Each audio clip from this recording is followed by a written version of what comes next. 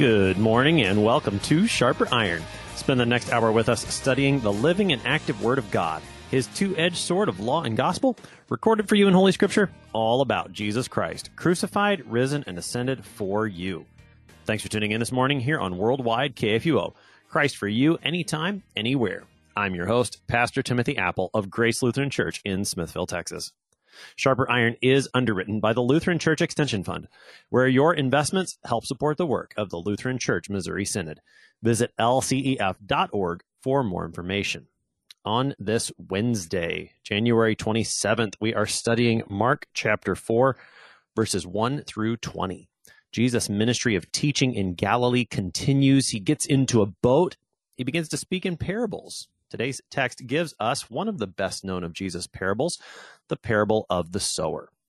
To help us sharpen our faith in Christ as we study God's Word today, we have with us returning guest, Pastor Andy Wright. Pastor Wright serves at St. John Lutheran Church in Keystone, Iowa. Pastor Wright, welcome back to Sharper Iron. Great to be back here. Pastor Wright, as we get started this morning, let's talk a little bit of context. We've come through 3 chapters in the Gospel. According to St. Mark, he's covered a lot of ground already. What do we need to know about the Gospel, about where we are going into the beginning of chapter 4 today? Mark's Gospel kind of has, as you've been going through here on Sharper Iron, a lot of kind of rapid-fire type of things, that throws a lot of information at us at once. Leading up to chapter 4 here, we kind of just backing up a few verses, we have this discussion about Jesus' mother and brothers. And starting with verse 31, if you don't mind, I'll just read a couple of verses kind of leading us up to where we're at. And it's starting in 3:31, he says, "And his mother and brothers came, and standing outside, they said to him and called to him. And a crowd was sitting around him, and they said to him, 'Your mother and your brothers are outside seeking you.' And he answered them, 'Who are my mother and my brothers?' And looking about at those who sat around him, he said, 'Here are my mother and my brothers. Whoever does the will of God, he is my brother and sister and mother.'" And now then right after that then is where we pick up after this discussion of kind of who is a part of God's family, who are, his disciples.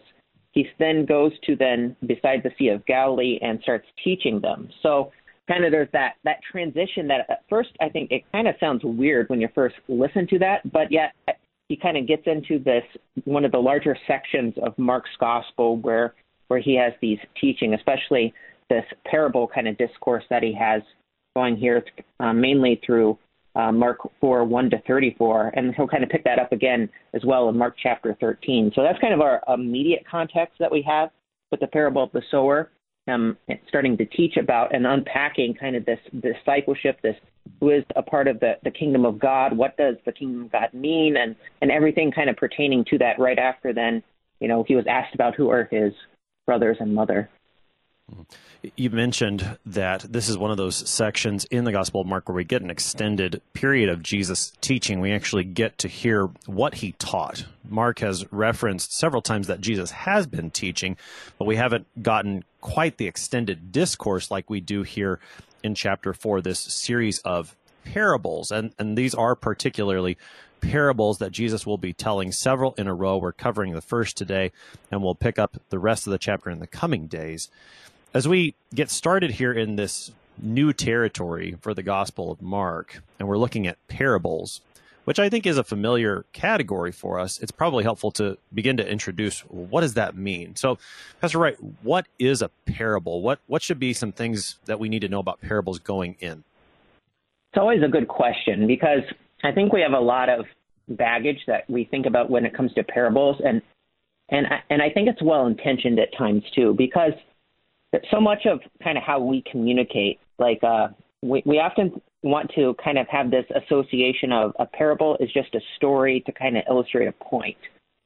And when it comes to the parables in the Gospels, there's always an element of that. We don't want to just brush that totally aside. But Jesus will get into this text today to show us that a parable even there's a demarcation in a parable too, to kind of show and for those seeking understanding, those outside of the kingdom of God, things that are hidden. So when it comes to looking at the parables, we have to always ask ourselves kind of a lot of questions going into it, like, what's he using here? What's different? What sticks out about this? And there's a lot of clues. Now, for the parable that's before us today, he'll just flat out tell us this is what this means. And I think we'll get into it a little later too. And from a pastoral standpoint, there's a lot of temptations when it comes to what a parable is and what a parable isn't when it comes to preaching. We want to either kind of fall into, well, we'll just kind of, allegorize everything and kind of turn it into, well, this is the lesson we should learn, as opposed to saying, no, how do we see Christ in this? How is the kingdom of God shown to us? So that's kind of a long answer of seeing that a parable is a kind of a heavenly image or an earthly image or story with kind of this heavenly meaning that shows us about Christ and his kingdom and how he rules and reigns. But always a tough thing, kind of encounter parables. Right. Parables are just a different sort of way of Jesus teaching, that we should recognize that he's doing something different, and we do need to be careful. Could you talk a little bit more about that temptation to allegorize a parable? And if this, I think, is where you're going, perhaps, is that when it comes to these earthly stories, the vehicle that Jesus is going to use to teach us about the kingdom of God, there are a lot of details that he will often include. And I think the temptation is to want to assign meaning to every little piece sometimes, and that's where we can start to get ourselves into trouble. How does that kind of temptation get us into trouble? Yeah, it gets us into trouble when it definitely obscures the message of what Jesus is trying to say. So we kind of a great example of this is we follow the one-year lectionary here at St. John and Keystone, and the last Sunday of the church year every year is the parable of the Tin Virgin. And that's a parable this is really easy every year. And I admit I've fallen into that temptation times too, where you want to say, okay, well, the lamps must mean this, the oil must mean this, this must mean this, kind of this correlation, to the point of Jesus in that parable says, stay awake, right? He's telling us, I'm telling you what this means, but we want to say, and then here we've spent this whole sermon trying to say, well, this must mean this must mean this, must mean this, to the point we miss the whole point of the parable. And we've kind of obscured it into minutia, but there are instances, though, like in this parable, where Jesus does tell us what things mean. But the temptation to allegorize is to want to just kind of almost find another meaning behind what is said, to the point that the text gets kind of put into the background or obscured, as opposed to what Jesus is saying there. I don't know if that's helpful, or it's one of those things you kind of, and sometimes you see when it comes to, especially listening to sermons on parables, you kind of know when you hear it, like, wait a minute, maybe that's kind of losing sight of what Jesus is saying there. But it's so easy to do, because we always want to try to say, well, what's that mean? What's that mean? What's that mean? And then we kind of, okay, let's hold our horses there for a second. Let's just kind of back up and let's just listen to what Jesus is saying here. But yeah, no, that is very helpful. And I think, certain parables, for example, this one, and we will read it here in a moment. What's nice about this parable is that you get the explanation from Jesus, and he tells you, for example, that the sower sows the word. So you know that the seed is the word. And then he tells you what the various types of soil are and the situations that you would experience as a part of the kingdom of God. He tells you what that is. And so Jesus himself gives you some direction as to, these are some things that you need to understand are teaching you about the kingdom of God. Whereas some of the other details in there, they're just there to make that story actually make some sense. There are other parables that we'll encounter in this chapter later, and then, of course, elsewhere in the Gospels, where you don't get that exact explanation from Jesus concerning which points to really pay attention to. So, and just one more thought on that, Pastor Wright, and I know this is maybe where there gets to be some disagreement or some wrestling and conversation among those who read the Scriptures. How do you know which points to look for something that Jesus is saying something about the kingdom of God, and which points are sort of just there to make the story make sense? What are some of those markers that we might look for in the parables to try to get a handle on what Jesus wants us to pay attention to, and maybe those details that we don't need to assign some deeper meaning to? Well, like anything, there's so much to be seen in what is the context of what's being said. Oftentimes it depends on kind of like what you were getting at too, about how some parables are addressing different things. Like some are about the kingdom of God, some are more pragmatic things too as well. But I think oftentimes we have to look at, okay, what's the context of what's being said here? Who is the audience to that Jesus is preaching to in a certain parable? What sticks out to us? What does Jesus clearly say, delineating from, okay, this is what the parable is, or as we'll see in today, like how he ends the parable, where he says, he who has ears to hear, let him hear. Those kind of things like that, they're kind of things that jump out to us as markers.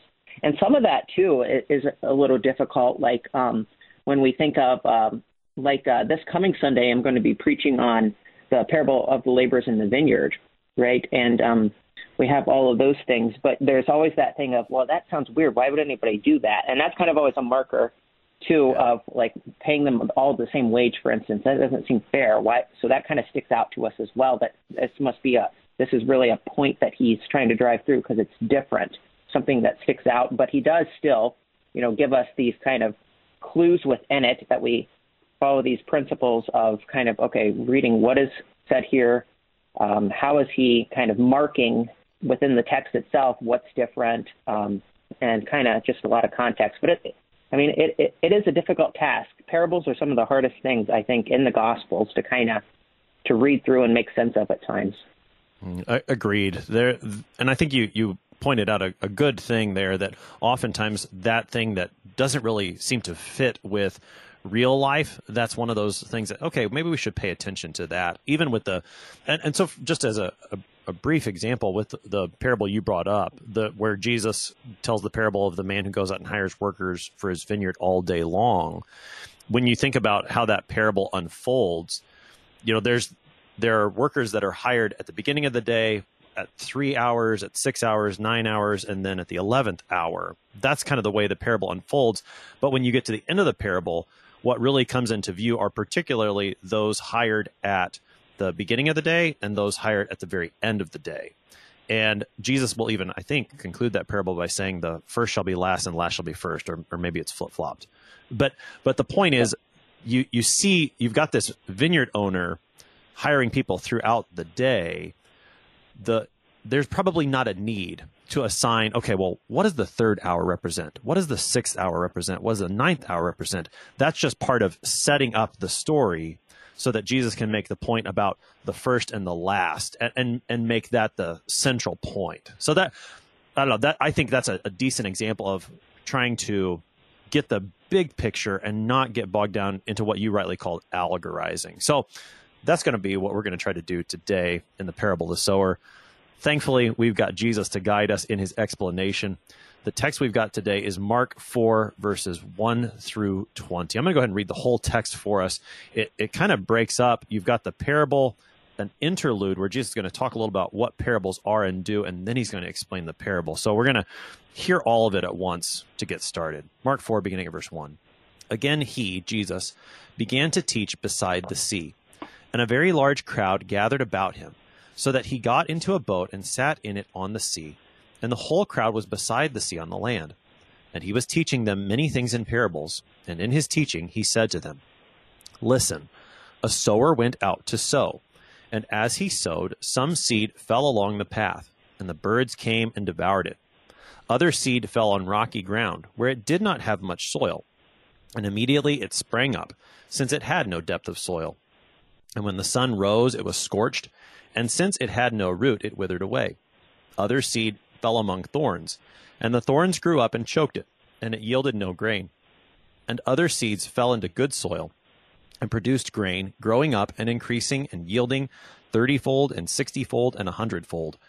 And he said, He who has ears to hear, let him hear. And when he was alone, those around him with the 12 asked him about the parables.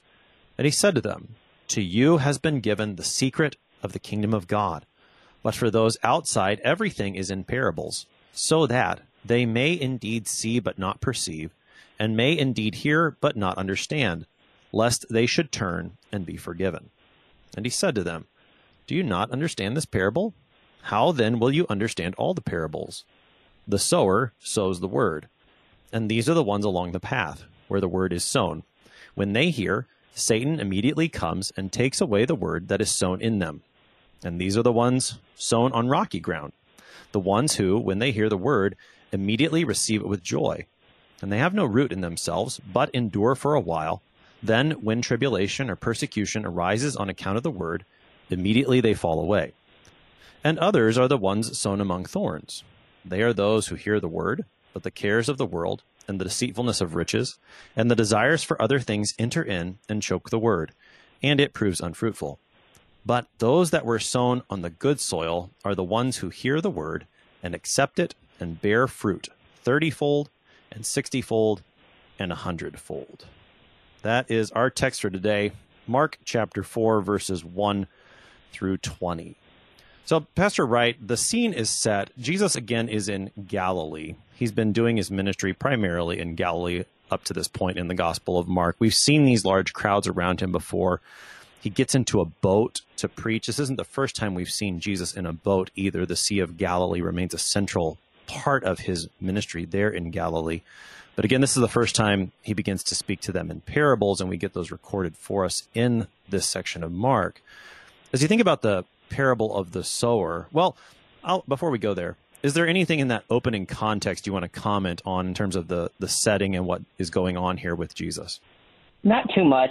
It's always a fascinating thing, though, for us to think about kind of how this teaching occurs in the Gospels, especially in Matthew and Mark. We think about the Sermon on the Mount, or here, this idea of Jesus getting out into a boat and sitting on the sea and then teaching. That's just kind of, it's very vivid, and I think it's easy for us to picture that in our minds of, okay, now then, and then he teaches from that. In days before, microphones or, being able to do all these kind of things like that, it gives us kind of a scale, too, of just the crowd, that here he's kind of getting out away from this a little bit in order to teach them as well. I don't know, just kind of, when you were reading through that again, listening to you, just kind of that image just always pops in my mind to think of and see that sight. That's very different than what we think of, maybe like sitting in a church and the pastor standing up and preaching to us, or in a Bible study, or even just in a classroom. Very different. Sure. And I think when we think of, for example, the Gospel of Matthew, we think of chapters 5, 6, and 7. We call that the Sermon on the Mount. So Jesus is on a mountain there. There's a section in the Gospel according to St. Luke that I think is sometimes called the Sermon on the Plain, which is, and of course the material in these is sometimes, very similar. But here in the Gospel according to St. Mark, you could call this perhaps the Sermon from the Boat. And so, because he's going to be there for an extended period of time, it seems, and he's teaching. And again, we've got the parable of the sower. As we were talking about parables in our introduction, we were talking about one of the things we might look for is that which seems out of the ordinary. So just in terms of the story itself, what Jesus sets up in verses 3 through 8, what are some of those details that stand out as perhaps a bit unusual? Just, I guess, set the scene for us, because, I don't know. Is this how they plant in Iowa, Pastor Wright? Yeah, it's interesting that you brought that up. Let me caveat this by saying it saves me a lot of grief later.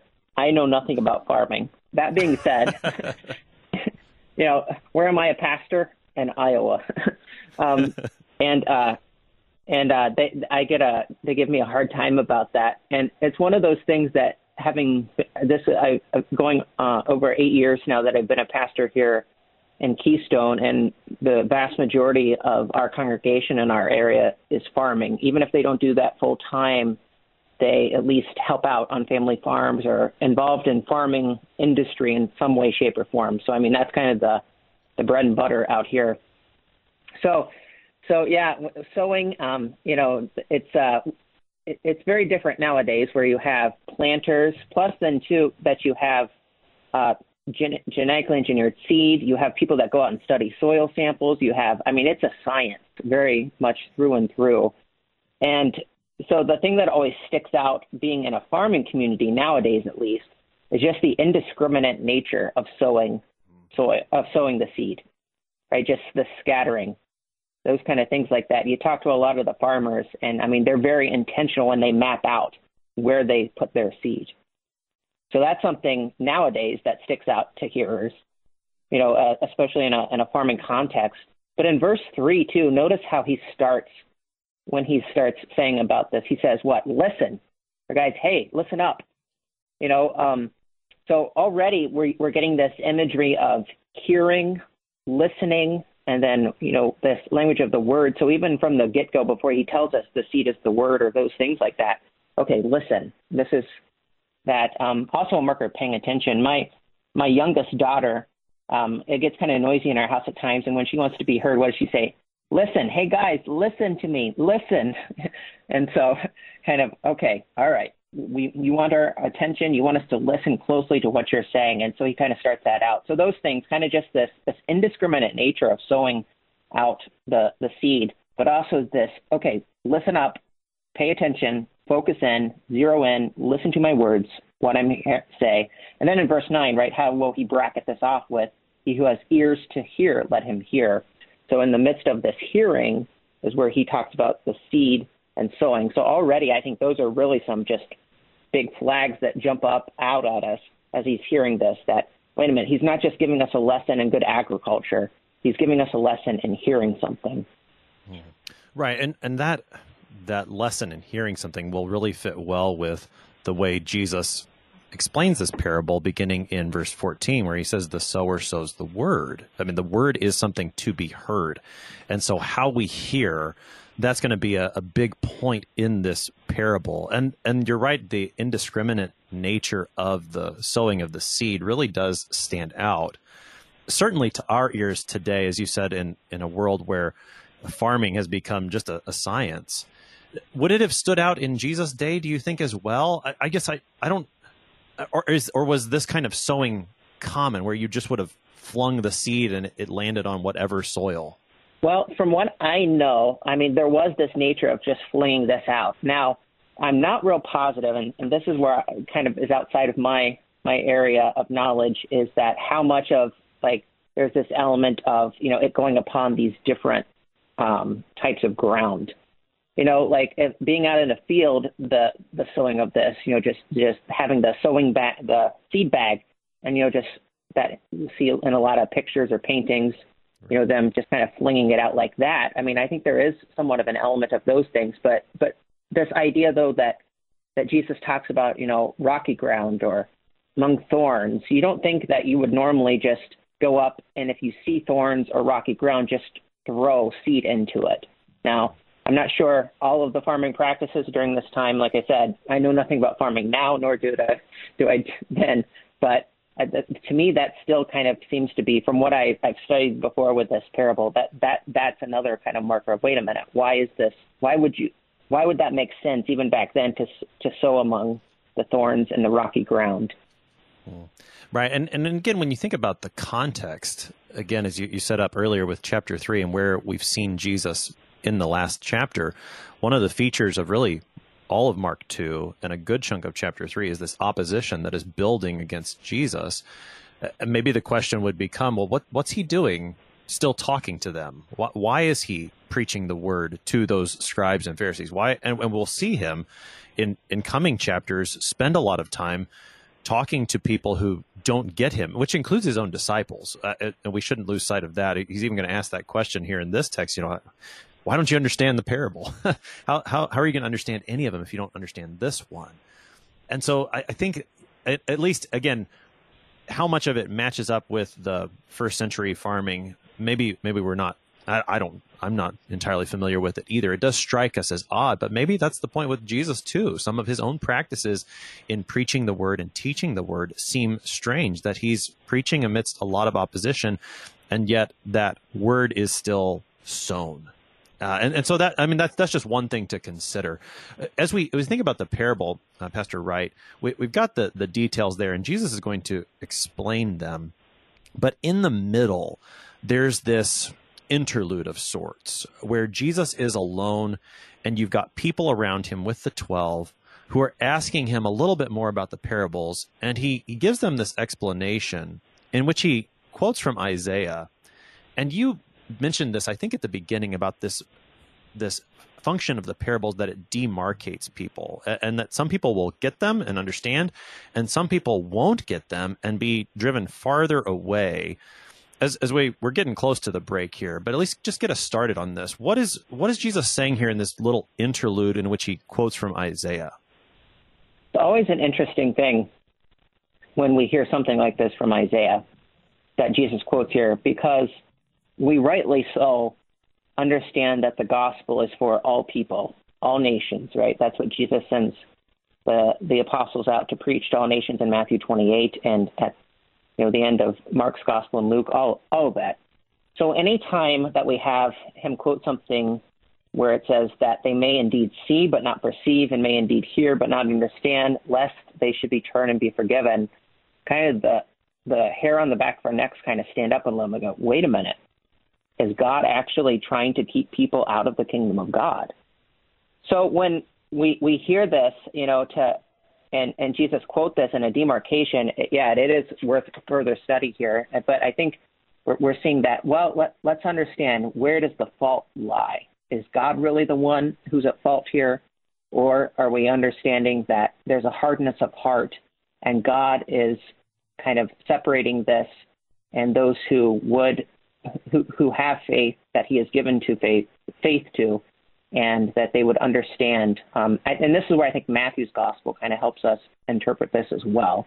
And we can get into that a little bit too, but just kind of this faith-seeking understanding, separating the crowds from the 12. There's that motion there too. And when he was alone, those around him with the 12 asked him about the parable. So these are the ones who are within the kingdom of God right now, not just the mixed group of the 12, to know these things about the kingdom of God. Well, we'll keep that conversation going on the other side of the break. You're listening to Sharper Iron here on KFUO. We will be right back. Please stick around.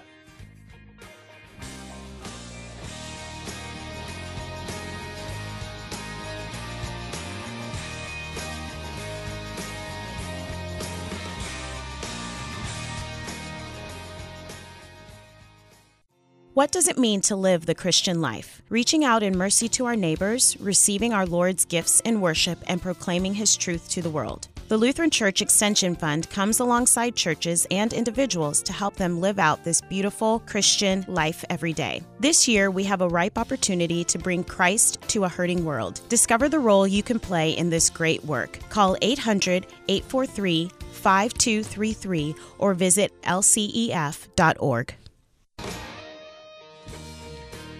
Welcome back to Sharper Iron. It is Wednesday, January 27th. We are studying Mark chapter 4, verses 1 through 20 with Pastor Andy Wright of St. John Lutheran Church in Keystone, Iowa. Pastor Wright, prior to the break, we were looking at these interluding verses here between the parable itself and Jesus' explanation, where Jesus quotes from Isaiah chapter 6, particularly concerning the way these parables function. And one of the challenges, I think, is because we hear these words that Jesus quotes and kind of have the question, well, does Jesus not want these people to understand? Is he telling parables because he doesn't want them to perceive and understand? And I don't know that that's quite the right question to ask. It seems to me that simply Jesus is responding to what's been happening. Again, he's coming out of this section of great opposition that's been building to him. And so often in the Old Testament, we see that when God is met with opposition, he responds with judgment. I mean, we see this in his own people, Israel. A good example would be Pharaoh in the land of Egypt as well, and the whole Exodus account, how the more Pharaoh responds in opposition to the Lord, the more the Lord responds in judgment. And that's part of how the Lord in his justice and righteousness acts toward our sin, is that he is sometimes, he responds with his judgment. And so, I mean, if nothing else, I think you can see that in the Gospel of Mark, that Jesus has been met with opposition. And so he responds by teaching in a way that might not lead those people to understand. It's part of his judgment against their unbelief. And we'll see that judgment come out throughout the Gospel according to St. Mark and in other ways as well. You mentioned prior to the break that some of the things that Matthew records and the way that he records, I think is in chapter 13, where he records his section of parables, is helpful in this section. What else can you bring out from these verses? Matthew includes, in verse, so chapter 13, verse 10, right after he gives them this parable. Then the disciples came and said to him, "Why do you speak to them in parables?" And he answered them, To you it has been given to know the secrets of the kingdom of heaven, but to them it has not been given. For to the one who has more will be given, and who have an abundance. But from the one who has not, even what he has will be taken away. This is why I speak to them in parables, because seeing they do not see, and hearing they do not hear, nor do they understand. So there's kind of this, okay, the disciples are in the crowd here. They hear this preaching of Jesus. Their ears perk up, and they're thinking, what in the world does this mean? So they go to Jesus. They ask him, hey, Jesus. They ask that good Lutheran question, what does this mean? Mark does but he does get at that too in verse 10. And when he was alone, those who around him with the 12 asked about the parables. And I think your comments were really very helpful too, that you just mentioned here, that we, like, looking in this whole context here, so that they're hearing these things, the disciples come to him, they're asking this, what does this mean question, and he's facing a lot of opposition, but nowhere in this whole parable is he emphasizing the fact that this word of God isn't preached to everybody, right? The word of God is preached to everybody. There's this indiscriminate sowing of the seed that we saw, but those who are opposing him, those who are, outside of this kingdom, there is this, okay, you guys are going to hear these things. These things are discerned by the Spirit which you have been given.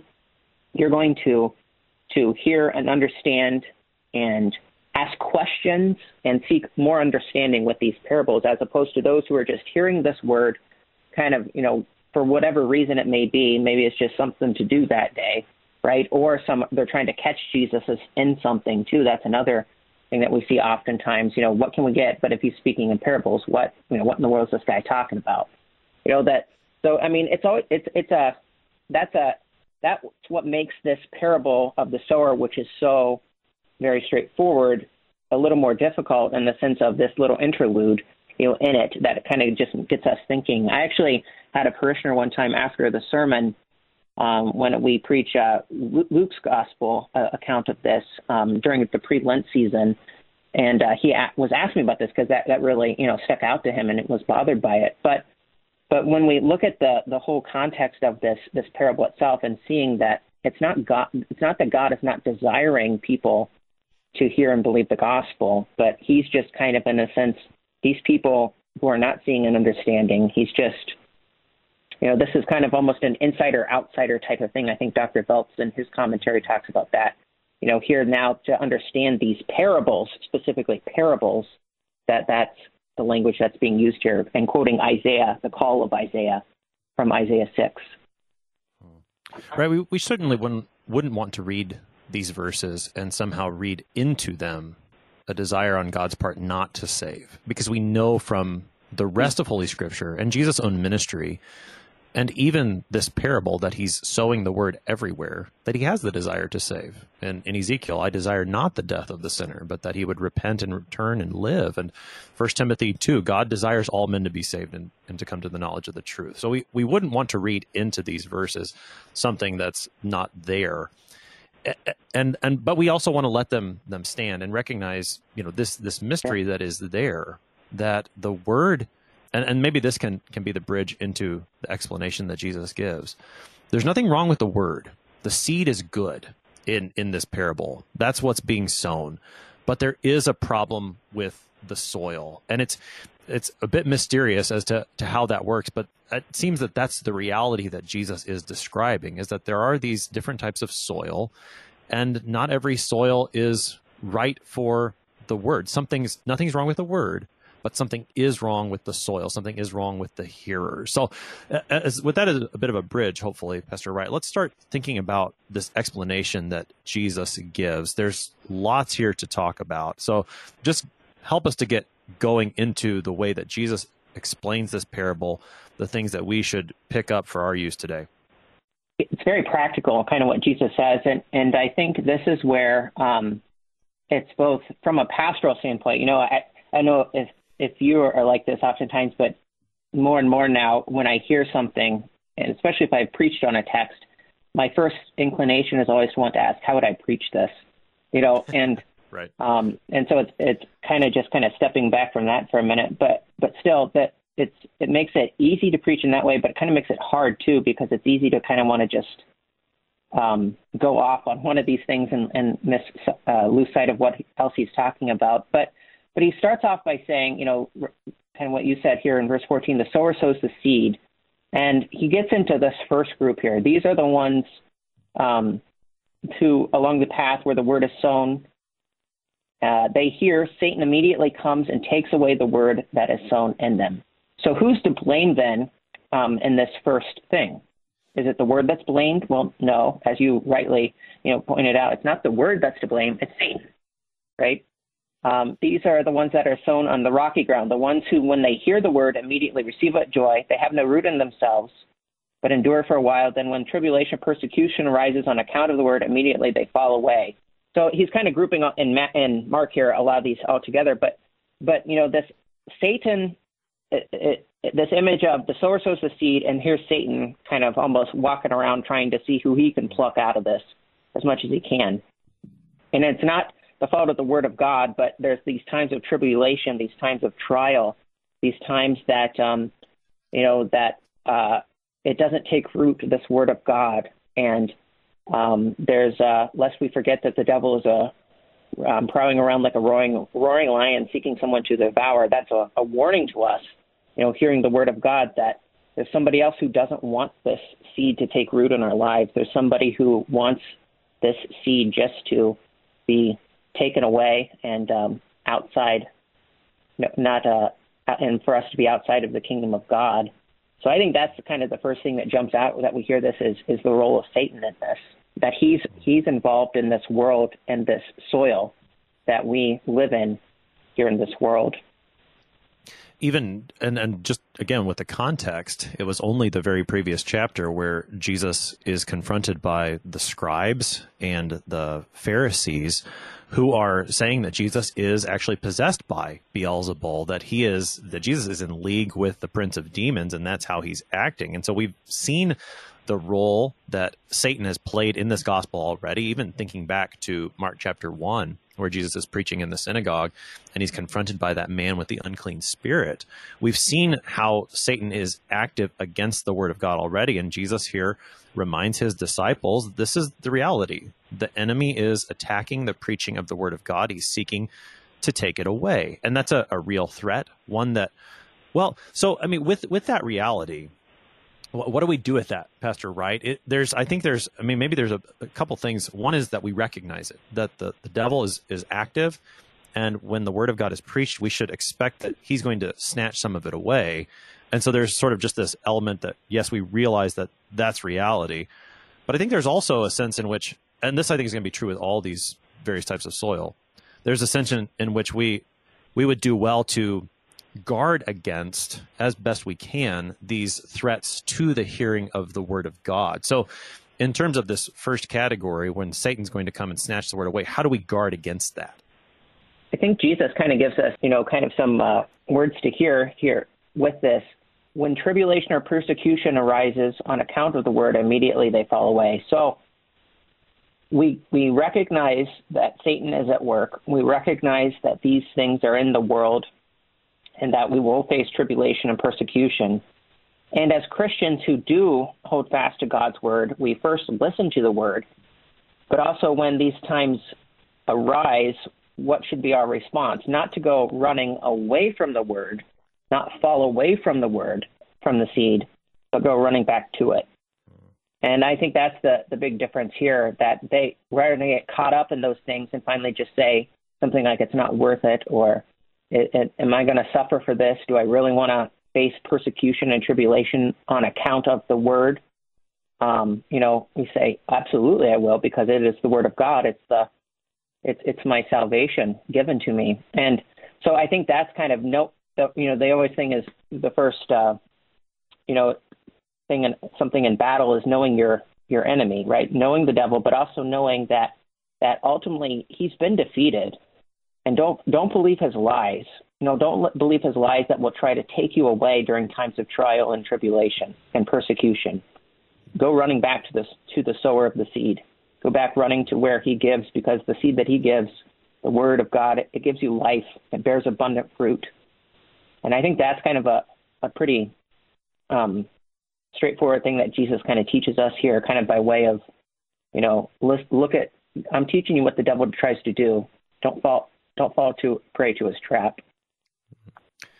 Dr. Veltz in his commentary makes I think what's an important point, that in the parable itself and in the explanation itself, Jesus spends a lot of time talking about that second type of soil that you were talking about, this rocky ground, the ones who they hear the word with joy at first, but they have no root. And then comes that tribulation, that persecution on account of the word, and that's where they fall away.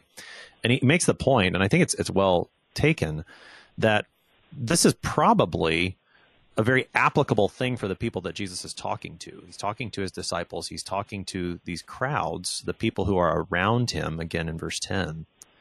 And they've received the word with joy. There is a lot of joy that surrounds Jesus for all the opposition that's come from the scribes who are being attacked by the devil. There's a lot of joy around him and his disciples and these crowds.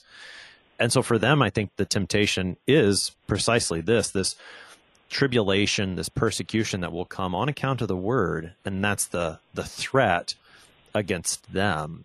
And perhaps for us too today, as hearers of the word, as those who do have joy in Christ and what he has done, this is a very real temptation for us as well, to fall away when persecution. And so as you said, to come back to the word, to come back to the sower of the seed. That's where the root is developed. That's part of the problem here with this second soil. There's no root. Well, how does that root get developed? And here's where I should say, I want to try to be careful, because sometimes I think we get carried away. We were talking about the allegorizing earlier. I want to be a little bit careful and recognize maybe now we're going to start talking beyond this parable in the way that we apply it. And that's okay, but I just want to be careful with that. That we keep coming back. I think that was well said. We keep coming back to the sower of the seed, come back to the word. That's where the root is actually developed. Any more thoughts on that second type of soil? Sure. Yeah, and I was kind of conflating the first two with the Satan and just taking it away, but I think they're related, with the ones who receive with joy, have no root, and then times of persecution. There is kind of a lot of overlap. But yeah, absolutely. And I think that, always when I think of this too, kind of these ones that with joy and then fall away, it always reminds me of John chapter 6, right? That long chapter of Scripture where you have these people listening to Jesus, and then there comes a point that Jesus gives them a hard saying, right? They don't like what he has to say, and finally they go away. Some Jews who had believed stopped following him, and he says to the disciples, "Are you two going to go away?" And what's the response? "Lord, to whom shall we go? You have the words of eternal life." So that word, was received. They fall away, but yet what do the disciples do? Well, where else are we going to go? You're the only one that has the word of eternal life, Lord, right? And that great confession of faith there and those things. So I think that's kind of a thing for us. But it's easy to get caught up too. One of the warnings in this, there's a lot of warnings to us, and that's what makes it kind of easy and difficult to preach, because it's easy just to want to kind of lay the hammer down, don't get caught up in this, don't get, those kind of things like that. But there's truth to being what is said, that fair weather Christianity too is sometimes dangerous, right? When there are times of joy, but then when the crosses do come, when the illness comes, when the suffering comes, here in Iowa, we had a rough year with, just with everything with the pandemic, but also we had a derecho, a windstorm come through back in August, and our church took a ton of damage, and we're still facing the ramifications of that to this day. It's been a mess. But yet, so there's been not too many joyful times, trying to deal with these things, but yet, where else are we going to go except to Christ? And we take care of his church because he is the Lord who has redeemed us by his blood. So, we're not gonna fall away. We're gonna keep coming back, even if our roof gets ripped off in a windstorm. We're coming back to the sower of the seed. In verse 18, Jesus begins to talk about the third type of soil, the ones that are sown among the thorns. What's the warning inherent in this third type of soil, the cares of the world, the deceitfulness of riches, the desire for other things? What's the warning there? What does it profit a man if he gain the whole world yet lose his soul? I think that's kind of what Jesus is telling us here. And this is where it's really tempting for us as Christians. We still have that old Adam hanging around our neck who whatever the cares of this world may be, deceitfulness of riches, this job will really pay well. I'll be able to take care of my family. So what if I won't get to go attend services on Sunday? Or what if it takes me away from these things, right? What do I need that? Or it'll just be for a little while. Or the cares of this world, all of my friends are doing this activity on Sunday morning or on Wednesday night. What does, I'm young, I can do these things now. Or, insert any number of things like that, or these other desires. These are the things pulling us away, trying to, the unholy trinity of the devil, the world, and our own fallen flesh. The world is not just the world even in a general sense, but it's our own communities, even our own families at times. The cares of this world, caring for those things over and above God and his word and his kingdom. It's a very dangerous thing. And notice what Jesus says, it chokes the word. It chokes it. And boy, is that a very vivid image. When we get caught up in whatever care of the world we may have, whatever allure of riches, earthly riches, right? Not Jesus' priceless treasure. He's our true riches, or desire for other things, just these other things, that lest the word of God be choked in our lives. That's, I think, a very, very stern warning of our Lord there. So Jesus has presented three types of soil that do not bear any fruit. That's how this third type of soil ends. It proves unfruitful. But there is one soil, the last soil, the good soil, that does bear fruit. So we've got about 5 minutes here, Pastor Wright, to talk about this good soil. And I think we've been talking a lot about the warnings of this parable. This good soil can help us to understand some of the comfort of this parable that's there as well. Yeah, and that's always a great question we should ask. Where's the comfort in all of this? Where's the preaching of Christ? Where is, and this parable is such a comforting thing. It's a comforting thing because what Jesus says here, those that were sown in good soil are the ones who hear the word and accept it and bear fruit 30-fold and 60-fold and 100-fold. God's word will work. It will accomplish the purposes for which he sends it. And so all of these other soils got caught up in all these other things. And this soil does bear fruit, and it's those who are hearing it. And this word accept it, sometimes as Lutherans, when we have translations like accepting, we don't like that active language. But there's the Large Catechism talks about, and I think this note might be in the Lutheran Study Bible too, the word is so effective that whenever it is seriously contemplated, heard, and used, it is bound never to be without fruit. So this good soil looks to this word, believes it, and it produces this thing. So the root and all of that goes back to that word, back to it's the one that does that.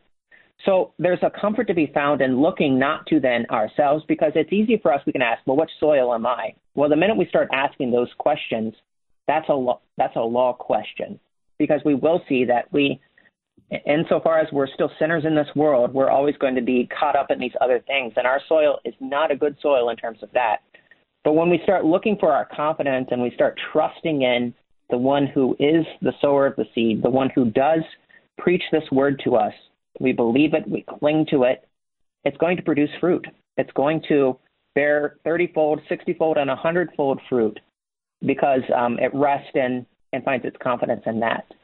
And for pastors preaching the word of God, what a comforting thing it is, too, to know that our duty is to preach the word of God in season and out of season.